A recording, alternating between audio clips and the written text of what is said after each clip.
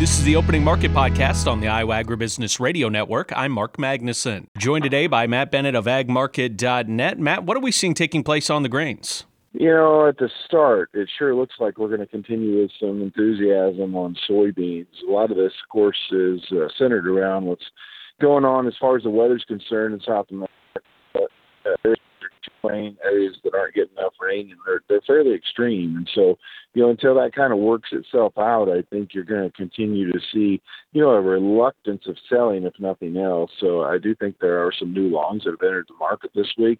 Certainly some enthusiasm once again with owning beans, after, quite frankly, a pretty blasé period in the markets over the last few weeks. And you're right, Matt. We've seen, a lot of movement that's been pushed by South America. We saw that run on soybean meal, that big price jump here recently. And then, like you're talking about with the soybeans, of course, the United States is right in that friendly period for moving some of those soybeans. And we know that South America really struggling with how much beans they have on hand right now. Yeah, absolutely. Argentina just doesn't have much, if any, soybeans or soybean meal.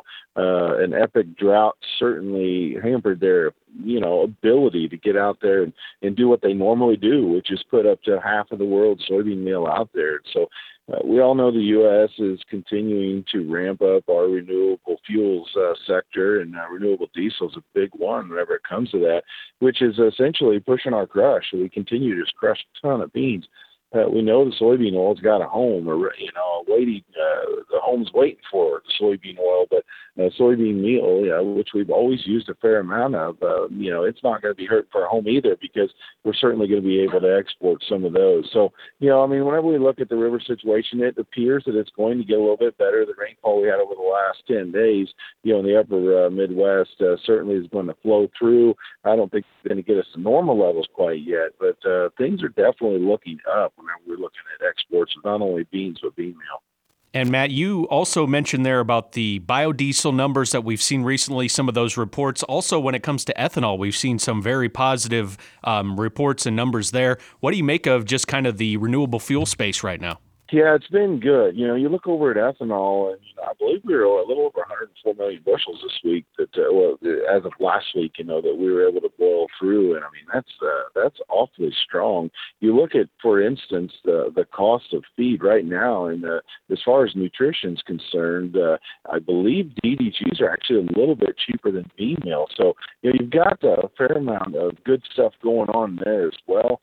Definitely had some good margins, not only on crushing beans, but this corn situation. So I think moving forward, especially looking at stocks being at, I believe it was over a year low, that's just pretty exciting stuff going on. It just tells you demand's really strong. And as you move forward, it gives you a little bit of hope that this really lackluster demand that we all saw develop over the last year, that it's starting to kind of rebound in here, and it's given us an opportunity. Maybe we're not just going to continue to talk bigger stocks, and bigger stocks. We're still looking at big corn stocks for the world and U.S.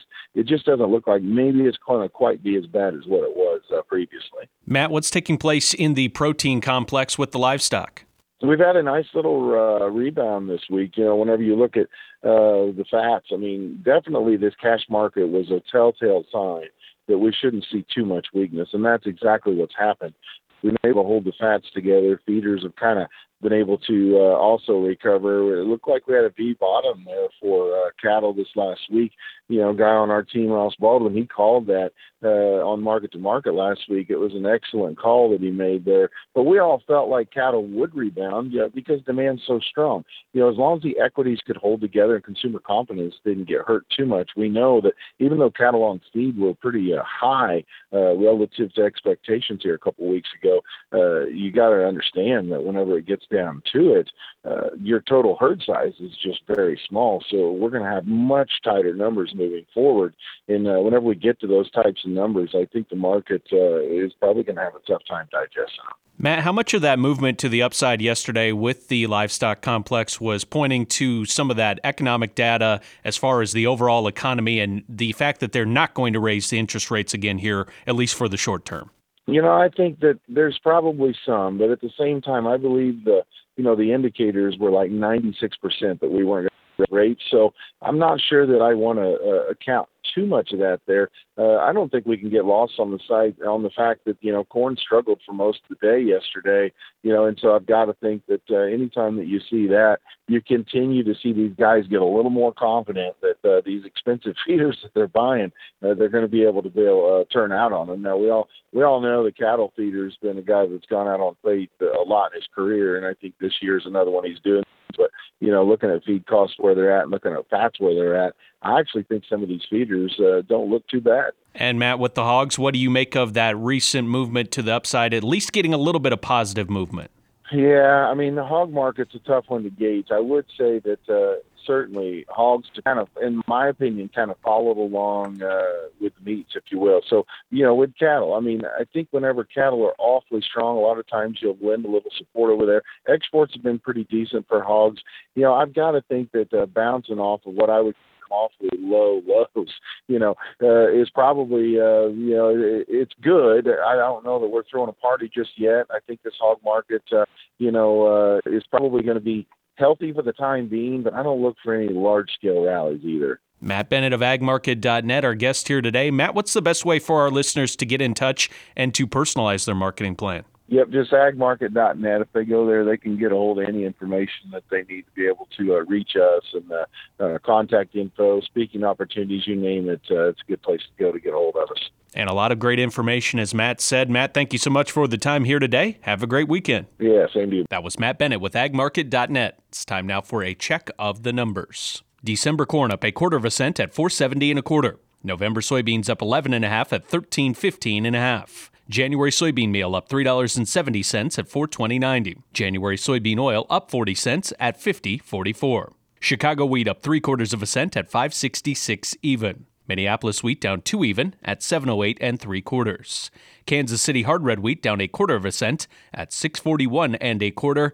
And December oats up 4 even at $3.80 1/2. On the Merc, December live cattle down 15 cents at $184.50. November feeder cattle down 67 cents at $241.95. December lean hogs down 2 cents at $73.22. December pork cutout up $1.77 at $81.52.